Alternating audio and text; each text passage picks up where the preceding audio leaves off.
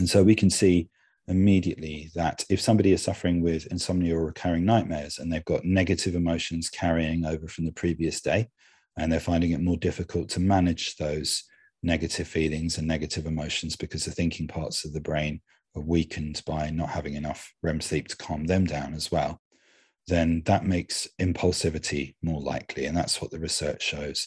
Adolescents and teenagers, adults too, but adolescents and teenagers that don't get enough REM sleep, they're more impulsive the next day. So they're more likely to engage in risk-taking behavior.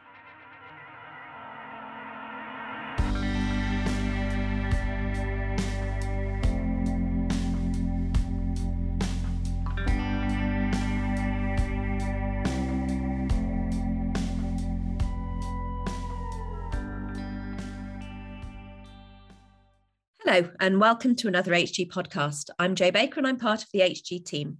Today, I'm going to be talking to Ezra Hewing about how too little REM sleep can contribute to suicidal thoughts, self-harm and anxiety. Ezra is a Human Givens practitioner and also the head of mental health education at Suffolk Mind. Over a number of years, Ezra has trained mental health practitioners, doctors, nurses, emergency service workers, and also heads of organisation, and many others beside, in how best to really understand and to help support people with diverse mental health concerns. He holds a master's in psychology and neuroscience of mental health from the internationally renowned Institute of Psychology, Psychiatry and Neuroscience at King's College in London, through which he's carried out research that's resulted in an explanatory model for the causes of the positive and negative symptoms of schizophrenia. Hello, Ezra. Thank you so much for joining us today. Hi, Jo. I'm really looking forward to unpacking this important topic today. Absolutely fascinated by sleep myself and the REM state. So should we begin by setting the scene and giving a bit of background information to actually what is REM sleep and what actually happens in REM and why is that so important to our mental health and emotional well-being?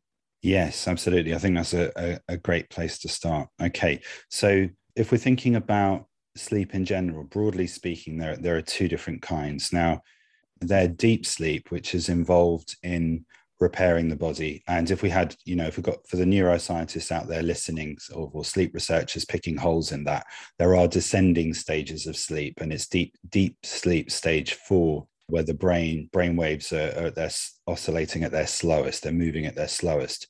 And that's involved with things like repairing the body and memory consolidation. In other words, forming and protecting memories from the waking day. And then there's REM sleep, famously discovered in 1953 by two sleep researchers, Asarinsky and Kleitman. And it's called that because you see rapid eye movements. So, when your dog or your cat is dreaming, because you'll see their eyes flicker, but you also see kind of minor muscle movements. During REM sleep, the major muscle groups are locked. And it's thought that that's to stop us from acting out our dreams. Now, in a healthy sleep cycle, however long that is, for most people, it's probably around about 7.5 hours, but it can vary just as height and weight and body shape can vary. The pattern of sleep can vary from individual to individual too. In what you'll see is that deep sleep is front loaded. So you have more of your deep sleep in the first half of the night, with intervals of REM sleep approximately every 90 minutes or so. And then in the second half of the night, increasing number episodes of REM sleep leading up to when we wake up. And it's during REM sleep that most dreaming occurs. There's evidence that we also dream in between deep sleep and REM sleep, and sometimes in deeper stages of sleep, but those dreams tend to be less complex in nature. Whereas the dreams that we have during REM sleep are more metaphorically complex. Their emotional content matches the emotional content of the day. So, Jo, I know that you know this, and many of your listeners will know this, that at the core of the Human Givens approach is the expectation fulfillment theory of dreaming, which is Joe Griffin's hypothesis, supported by the research he was drawing upon at the time, but also research which has emerged since he first proposed that theory.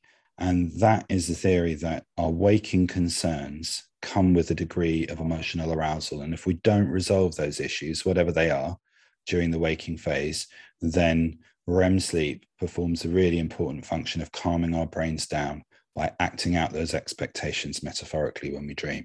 And so REM sleep has a really important role in protecting our emotional well-being and mental health by discharging emotions in the previous day. Is that enough to get us started? Yeah. Yeah, that's really, really helpful. So how does that impact then? Why is that so important for our emotional and mental well-being? What the research shows is that if we don't get enough REM sleep, then there are four things that happen really. One thing is negative emotions from the previous day carry over into the next day. And that affects our well-being, also our ability to think and plan and resolve problems and get needs met. And then the other thing that happens is that the amygdalas in the brain security officers, are super sensitive to events the next day if we haven't had enough REM sleep. So if you look at research from clinical settings where they deprive people of REM sleep completely by waking them up when their brain scans show that they're going into REM sleep, and they prevent REM sleep from doing the job of clearing away emotions from the previous day and nasty cortisol, stress hormones, or at least excessive cortisol, then the security officers are 60% more reactive to emotionally charged events the next day. So in other words, whereas if we've had a decent amount of sleep and we've had REM sleep, we're able to handle challenges which arise in our day-to-day life. But if we're deprived of REM sleep, then it's more difficult to handle those challenges because the brain security officer is more likely to fire off or overreact and is more sensitive to emotionally charged events. So that's the second thing. The third thing is that the thinking parts of the brain, the prefrontal cortex, and in particular the medial prefrontal cortex, if you think of like, if you're listening to this, if you put your hand on your forehead, just behind your forehead, if you think of that as your thinking brain, that's kind of exercising a degree of control over emotional responses and putting the brakes on before we say or do something inappropriate, it's less able to manage the security officer if we're deprived of REM sleep. And then the fourth thing that happens is that if we're deprived of REM sleep over a period of time, say 5 days or something like that, then there's a rebound in the amount of REM sleep that we have. So we'll have more than you would otherwise have in a healthy sleep cycle. And as many of your listeners will know, an increase in REM sleep is associated with depression, with waking up the next day feeling exhausted, lacking in motivation, and unable to focus on addressing unmet needs and just getting out of bed to get to work on time, or feed yourself, brush your teeth, look after your kids, whatever it is that you need to do. Because dreaming it burns off lots of energy. If we're doing too much, if we have too much REM sleep, we're doing too much dreaming, then it's exhausting for the brain. So those that's in a clinical setting. Now, of course, in real life, we're not going to be completely deprived of REM sleep. We'll have some REM sleep, but nonetheless, if we're not getting enough REM sleep, perhaps because we're ruminating lots when we get into bed and we're laying awake for a long period of time, or if we're waking up in the middle of the night with concerns from the previous day or worrying about the next day, and especially if we're suffering with reoccurring nightmares, then those things prevent us from getting enough REM sleep. And the consequences of that are, as I've described, negative emotions being carried over from the previous day, difficulty with managing emotions, and the risk of a REM sleep rebound if that continues over a period of time. That's really interesting. So it seems that, too much REM is damaging for us and too little REM is equally damaging for us. So exactly that, Joe. What's the right amount of REM, and does that change over time? Does that change as we get older? Yeah. So again, it varies from person to person, but in a healthy sleep cycle, it's something like 18 to 22% of the night. So if we're thinking about that in terms of time, over 7.5 hours, that's around about an hour and a half. And again, broken down into kind of episodes, with most of them occurring in the second half of the night. Yeah. And it does change over time, as you say. It would seem that as we get older, we have less sleep in general. So, if we're thinking about people perhaps in their 60s or 70s, and they may have 6.5 hours sleep a night, and they seem to have less REM sleep, whether that's something to do with the aging brain, or maybe we're just so super wise that nothing takes us by surprise anymore, so we don't have any unmet expectations. It seems I don't think the researchers are quite sure, but it does change over time. The other important thing to say is that during adolescence, there's an increase in the amount of time that adolescents will spend sleeping. So teenagers will need, 10 hours sleep plus. And as many people will know, if they've tried to get their teenagers to go to bed at a reasonable time and get up the next day, they want to their rhythm, their sleep rhythm, what researchers call a circadian rhythm, changes. So melatonin is released later. So they may not feel like going to sleep until 11 or 12 at night. And then the withdrawal of melatonin and the increase in cortisol that will encourage them to get up and get moving, that doesn't really kick in until 8, 9 the next morning. So they'll find it more difficult to get up. Now that's important because that increase in the amount of sleep is to increase the amount of deep sleep that teenagers and adolescents have. And they need that to do three things. They need it to clear away pathways that aren't needed anymore. They need it to make brain cells bigger, and then they need it to strengthen the remaining connections. So if that's interrupted by insomnia or nightmares, or if it's interrupted by having too much REM sleep because they're suffering with depression at an early age, then it interrupts and prevents deep sleep from doing all of that important developmental work in the brain. It's interesting. I've got 2 teenage daughters, and they're pretty good at going to bed. You know, they've lived with a mother who bangs on about sleep all their lives, so they're pretty good with that. But you know, they're constantly, you know, and I can't get them to stop constantly on their phones before they go to bed. Does that have an impact on REM and the way the sleep architecture plays out? It would seem so. I think there are likely a number of effects of you know, looking at screens or, you know, scrolling or playing computer games and what have you, which researchers are still building evidence around, and some of them are to do with the sort of addictive nature and difficulty with social interaction and what have you. But it would seem that, I'm sure many people have heard this, so I won't be saying anything particularly new, but the blue light from screens prevents the release of melatonin that triggers the onset of sleep. So that certainly interferes with sleep architecture. Whether or not it has an impact on REM sleep, I don't know that we know that just yet. And I guess we're finding out new stuff every day, aren't we? It's an ever evolving, you know, science and knowledge and learning. So what do we really see? You know, we're here today really to talk about the real impact of too little REM. So what kinds of things do you see when somebody is not having enough REM, and why might they not be having enough REM? So if we think about why they might not be having enough REM to begin with, really the 2 major kind of sleep disorders that prevent people from getting enough REM sleep are insomnia and reoccurring nightmares. And with insomnia, it can tend to take 3 forms. The first form can be laying awake for long periods of time, ruminating and unable to go off to sleep. And then the second form is difficulty with staying asleep. So they may be waking up from, particularly if they're having dreams where the level of emotional arousal is very intense and the dreaming process, the emotional content of the dreams wakes them up. And then the third kind of insomnia is waking up early and then not being able to go back off to sleep.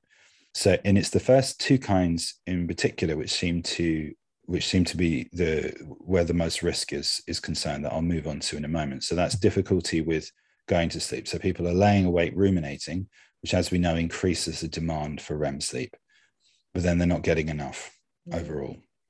And so that results in the negative emotions being carried over that I talked about before, and also difficulty with managing emotions the next day and the risk of rebound. And the same is true of waking up in the middle of the night as well.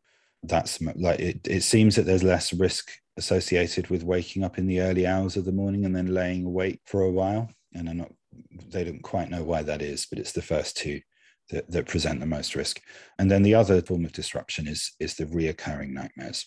Why would that present a risk? Why would that be a problem? Well, if we start with severe depression, for example, so depression that's lasted for a longer period of time and where the symptoms are very serious, and by a longer period of time, I mean more than, say, 3, 4, 6 months, something like that, a depression that a person's been suffering with and struggling with for years in some cases.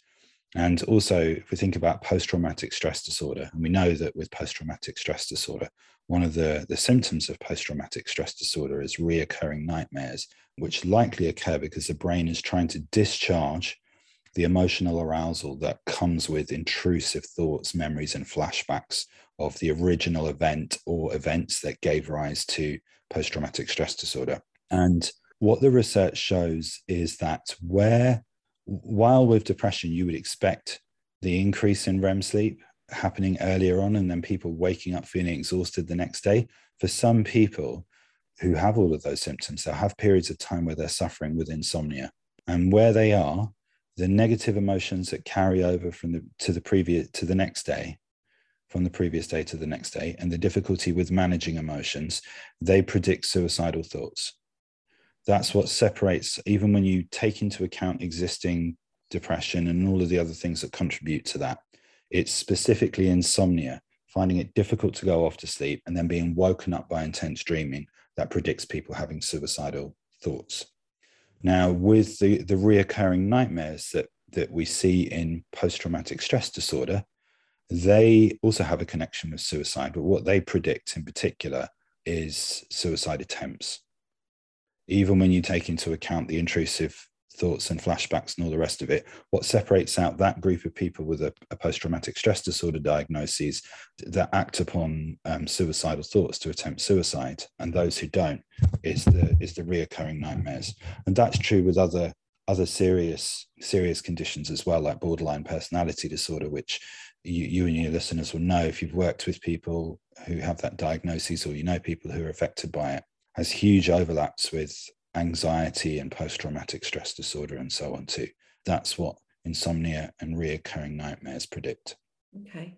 So some of the things that might be happening then, so what you're saying is people waking, the intermittent waking or the waking up in the middle of the night, not being able to go back to sleep, is excessive REM, and therefore your brain has been pulled out of sleep. Mm-hmm. Why does that happen? It would seem that to do with the level of arousal, it's as if your security officer perceives some kind of a threat and just wakes you up. You're just unable to stay asleep any longer because you're so emotionally aroused. Yeah, because you've got that, you're on alert. You're basically in a fight or flight state. Yes. Yeah, exactly that. Okay. Yeah. So if somebody's struggling to fall asleep, or if somebody does find themselves awake and struggling to go back to sleep, what can they do to help? Well, from a Human Givens perspective, the ultimate kind of solution to any of these sorts of issues is addressing unmet needs.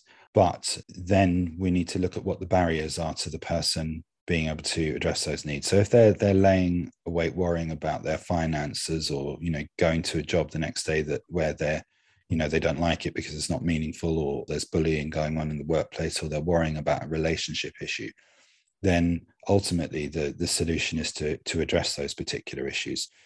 Now, those are environmental barriers to meeting needs, but of course, our resources may be harmed or misused in some way. So if we are misusing our imagination to worry lots, or giving attention to things that we can't resolve then and there, then it can be helpful to recognize that. And a couple of things that I will often recommend are things like, and I'm sure, again, this is common to other Human Givens practitioners, are things like getting up and doing boring tasks for periods of time. So those sorts of behavioral interventions, but also writing things down as well. So creating lists of what our concerns are. And I'm always quite specific about this. I always say that they should write them down with a notepad. And there are two reasons for that. One is that you wouldn't possibly have your phone beside your bed if you've got sleep issues, because that would be a barrier to you going off to sleep. And the second reason is that 90% of us are right-handed. The right hand is guided by the left neocortex, and the left neocortex is much, much better at dampening down emotional arousal, which is, why some of us, if we're trying to concentrate sitting in a meeting or a lecture or something like that, we may find ourselves doodling, because it just helps to calm ourselves down. So writing down those lists and parking them and acknowledging that you can't resolve it there and then, so you're going to deal with it after you've gone off to sleep the next day. And I think that's very useful. Also, something that Joe Griffin has said a few times, which I think is super important as sleep becomes more of a pressing issue, is that we need to have a slightly more relaxed and kind of chilled out attitude about it. Worrying about not going off to sleep is like the best way to stop yourself going off to sleep. So just kind of adopting an attitude of, well, I'm going to lay in bed and rest and just relax. And if I go off to sleep, I do. And if I don't, then I'm at least in bed relaxing and kind of and resting, and that's good for me too.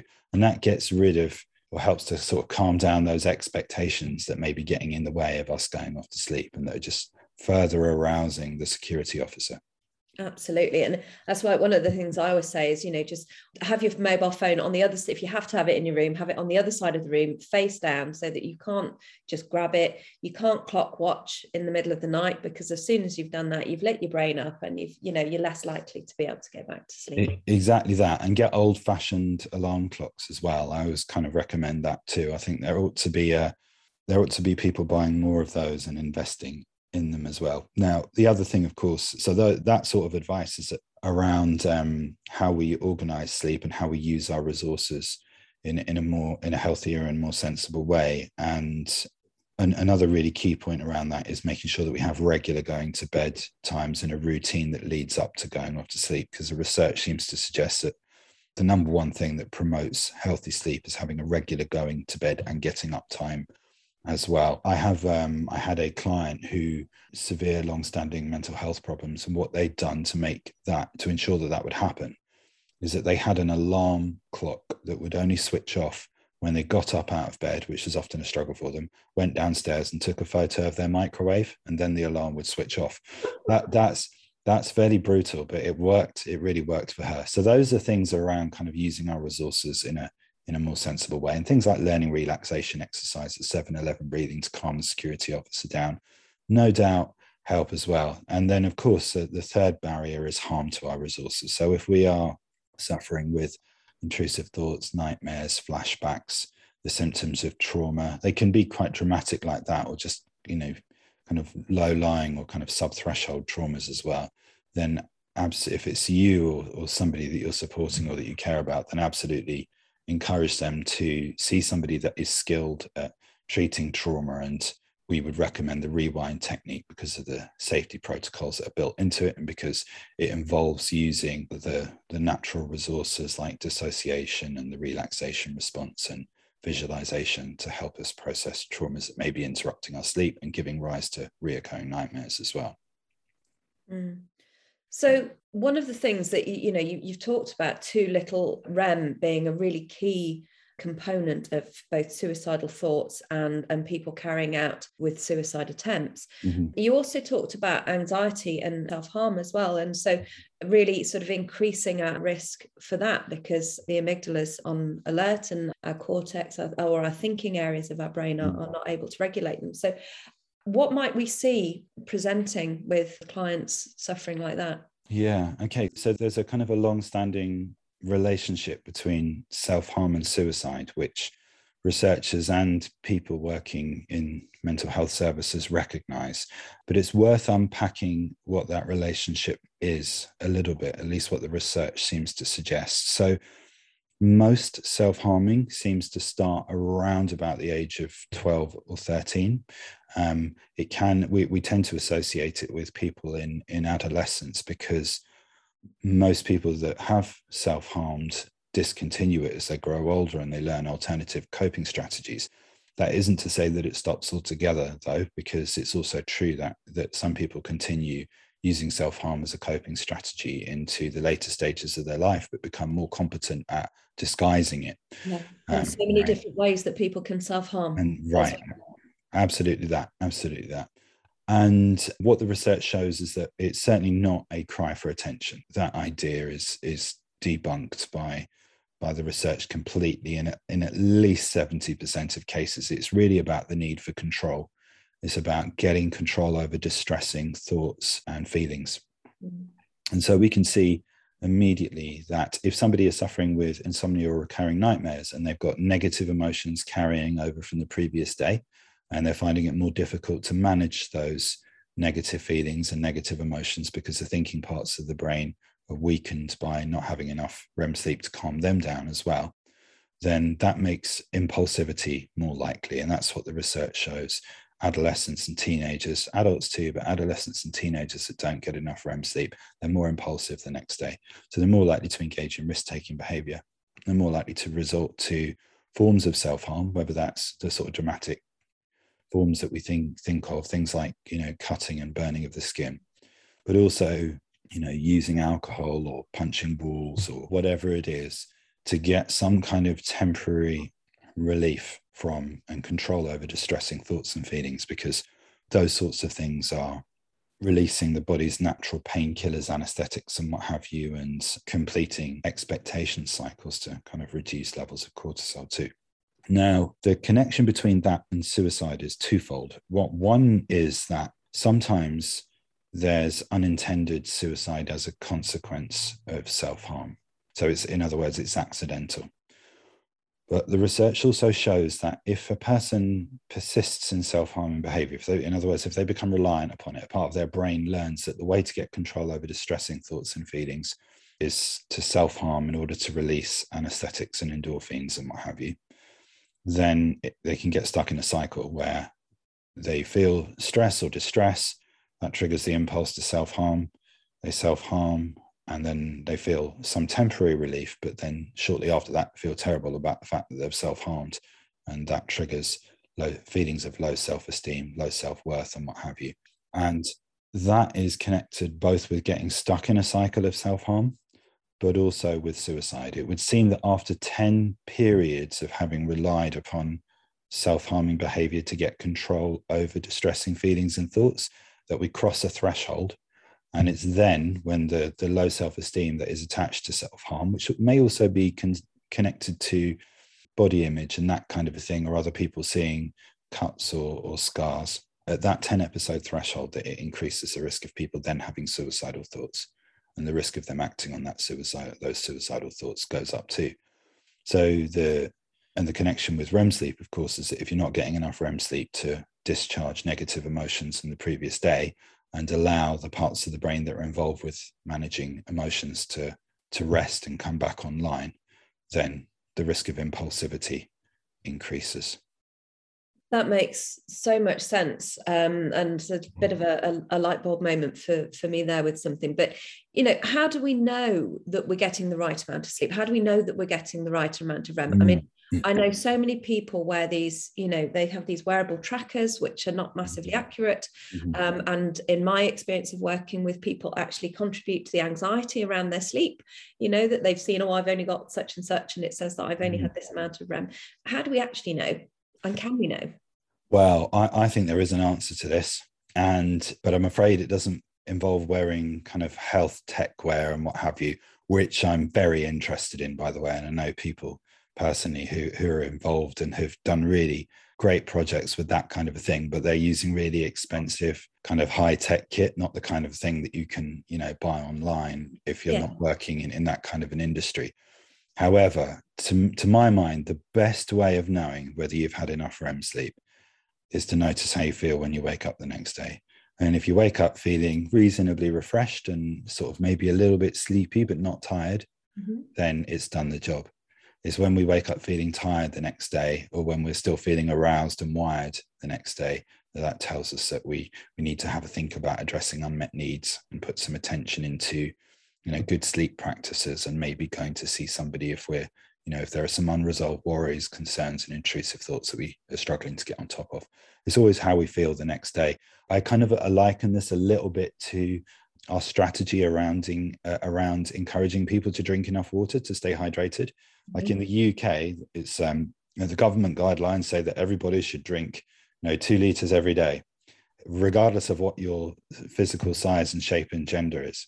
Or the amount of activity that you're doing. Or the amount of activity that you've done. Whereas in Australia, they have a much more sensible approach. They have urine charts on the back of every toilet door that encourage you to pay attention to the color of your urine, because that's nature telling you. Like, is that there's the evidence, like whether if it's, reasonably clear, you're reasonably hydrated. But if it's not, then you need to do something right now, because, in a climate like in Australia, it could be a matter of life and death in certain parts of that country. And so I think we need to be paying attention to what nature is telling us, and learning how to be more in tune with that, not worry too much about it, but just sort of sync up a little bit and have a better relationship with what our bodies and brains are telling us.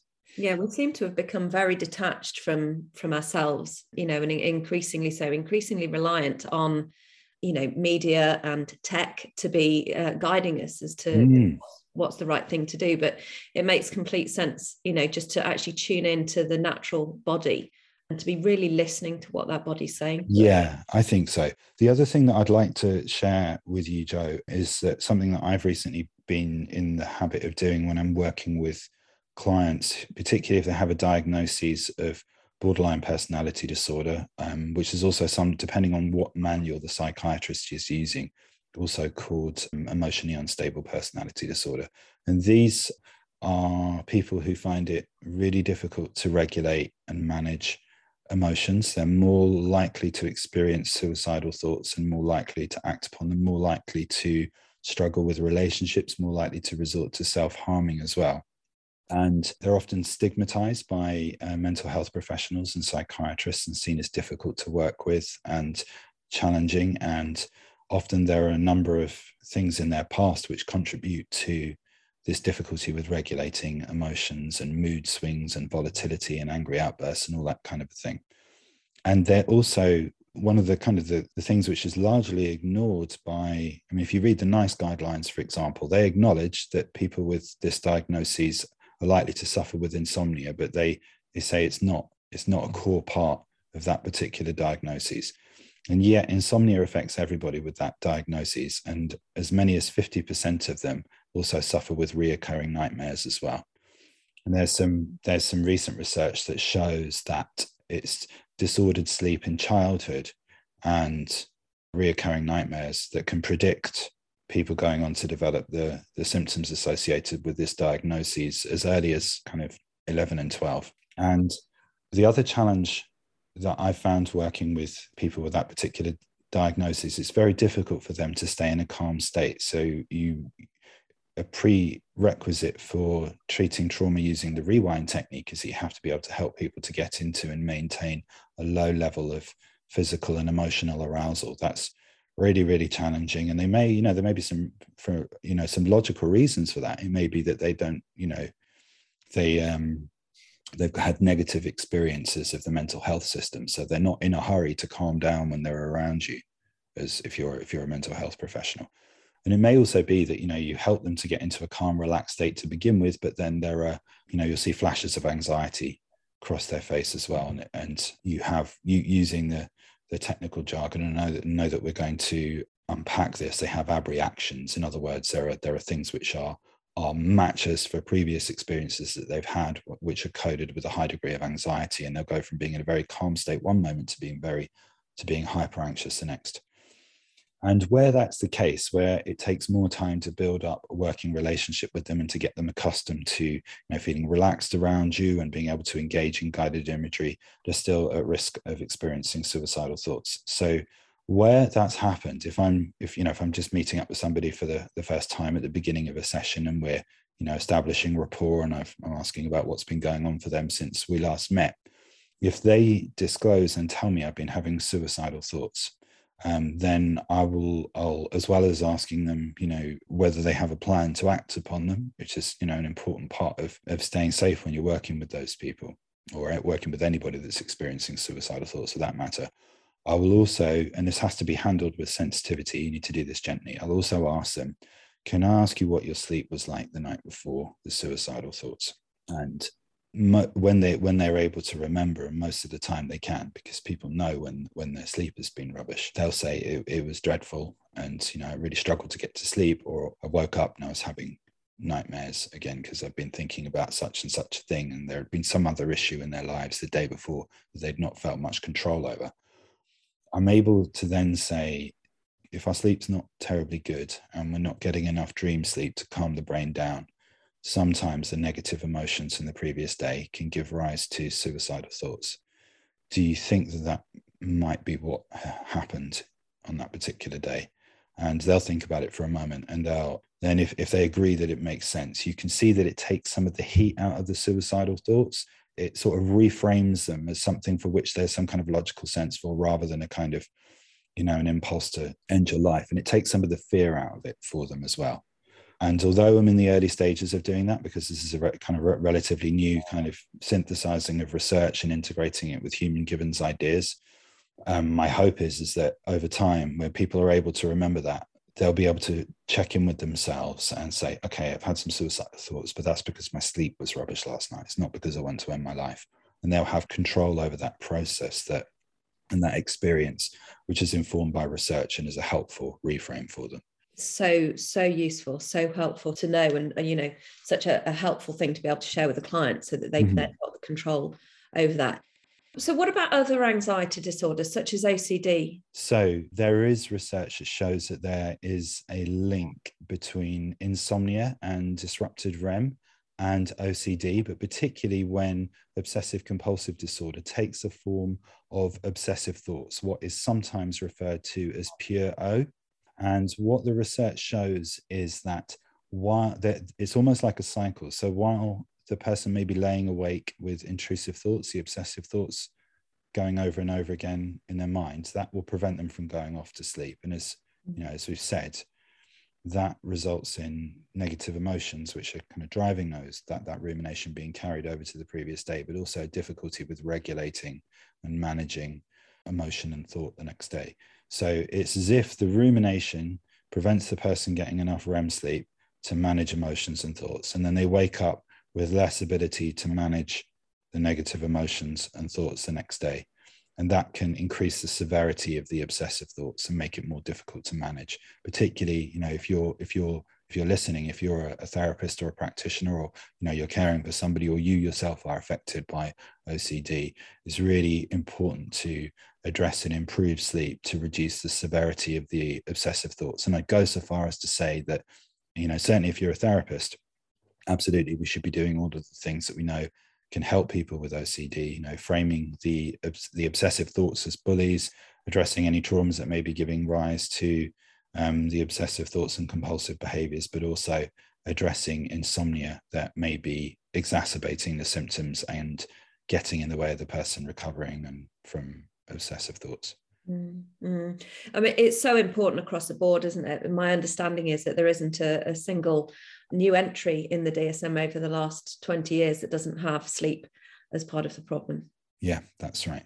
Absolutely that. And this is perhaps for another time, perhaps we'll do another podcast in the future, Joanna, but it might even be that the whole spectrum of symptoms right the way across the mental health continuum can be better understood as having a relationship with either too much REM sleep or too little REM sleep. And that sort of leads me on to think about other things that might impair REM, things like excessive alcohol consumption or, taking substances. Yes. Does that decrease the amount of REM? Absolutely.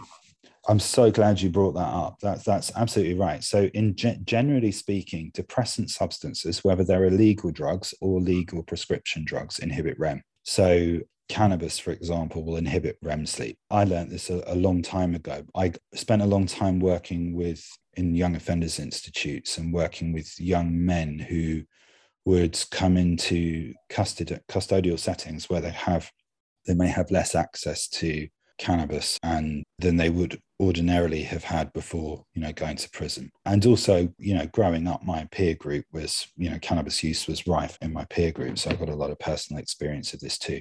And what you see is that when people have less access to cannabis, either because they don't have any choice over it, or because they're choosing to abstain from cannabis as part of recovering from addiction to substances, or maybe because they've been using cannabis to manage the symptoms of trauma or of psychosis, that's incredibly common too.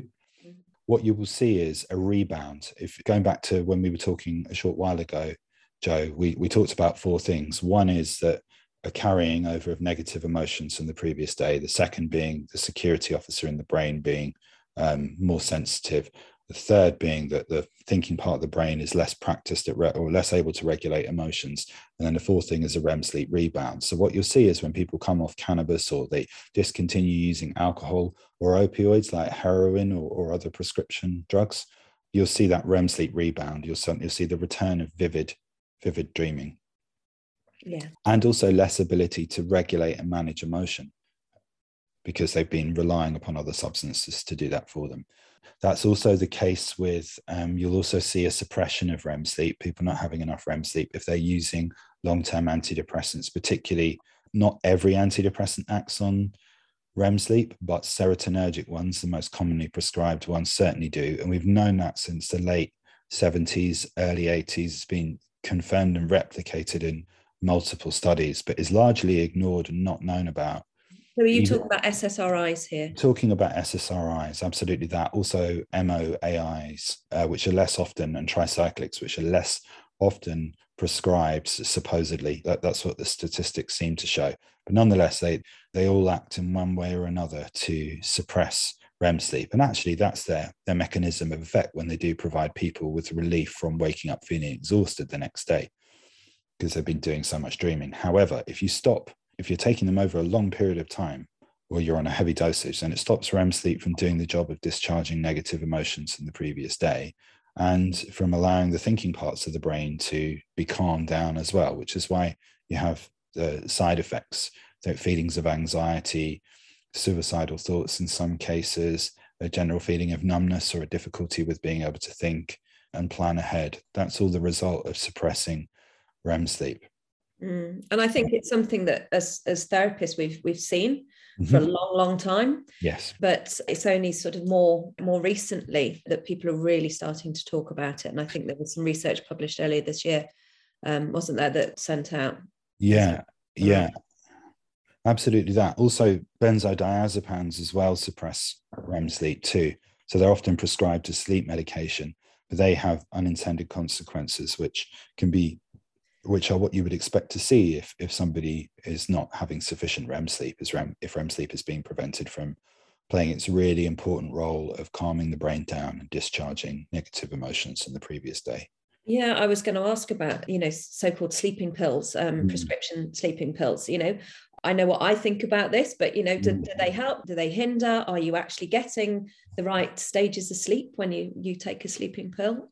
What happens there? Well, my view is that, dreaming, REM sleep evolved over millennia. We know that other mammals and that birds too dream too. So we're talking about a long-standing evolutionary mechanism for keeping us healthy, for discharging negative emotional arousal and then allowing the body to kind of calm down enough to go into deep sleep to repair the body too. So anything that we do to sort of tinker with that system without a complete understanding of it, I think we're at risk of unintended consequences and of doing harm. So I would always advise people to, learn about the importance of emotional and physical needs, learn how to identify which needs are not being met, learn healthy strategies for calming down and getting a handle on difficult feelings, and promoting sleep and healthy diet and exercise and what have you. They should always be the first port of call, and going to see somebody that's competent at treating trauma, ideally using the rewind technique.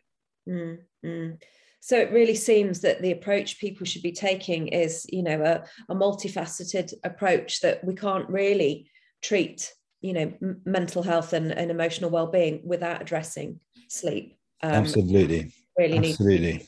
There was a video, I think it's still out there, of Joe Griffin, one of the co-founders of the Human Givens approach, talking about the need for a mental health science. And any science is founded on kind of basic principles, things that we all agree. And the first law, if you like, if there were agreed laws about a mental health science, is that we can't be unwell if our physical and emotional needs are met, that mental ill health and addictions vacate the picture. But he also then goes on to say that this understanding about REM sleep is like a diamond with many faces. And as you turn it and you look through the diamond in different ways, it shines light in different ways and helps us to understand many more things about mental health. But my suspicion is about physical health too. So protecting sleep and learning as much as we can about REM sleep, and not ignoring the fact that the Human Givens approach has this powerful idea at its heart, I think is going to bear fruit for people for many years to come. I think it's something that until more recently has been widely ignored. Certainly the culture of, working more and more increasing productivity, which was, actually decreasing everything. Yeah. everybody, you know, and I think hopefully that's starting to turn now, and we're starting to see people more aware of the importance of sleep and of all the stages of sleep. Yes. You know, and how they're all absolutely vital for our emotional and our physical well-being. And it's certainly something that we need to be paying more attention to. I really think so too. Well, that's all we've got time for today. But if you'd like to find out more about Ezra's work, he's written a really insightful article in the latest issue of the Human Givens Journal. We'll include a link to get hold of your copy in the podcast description. You can also find out lots of information about sleep and dreaming and mental health, including 2 free online courses on the Human Givens website.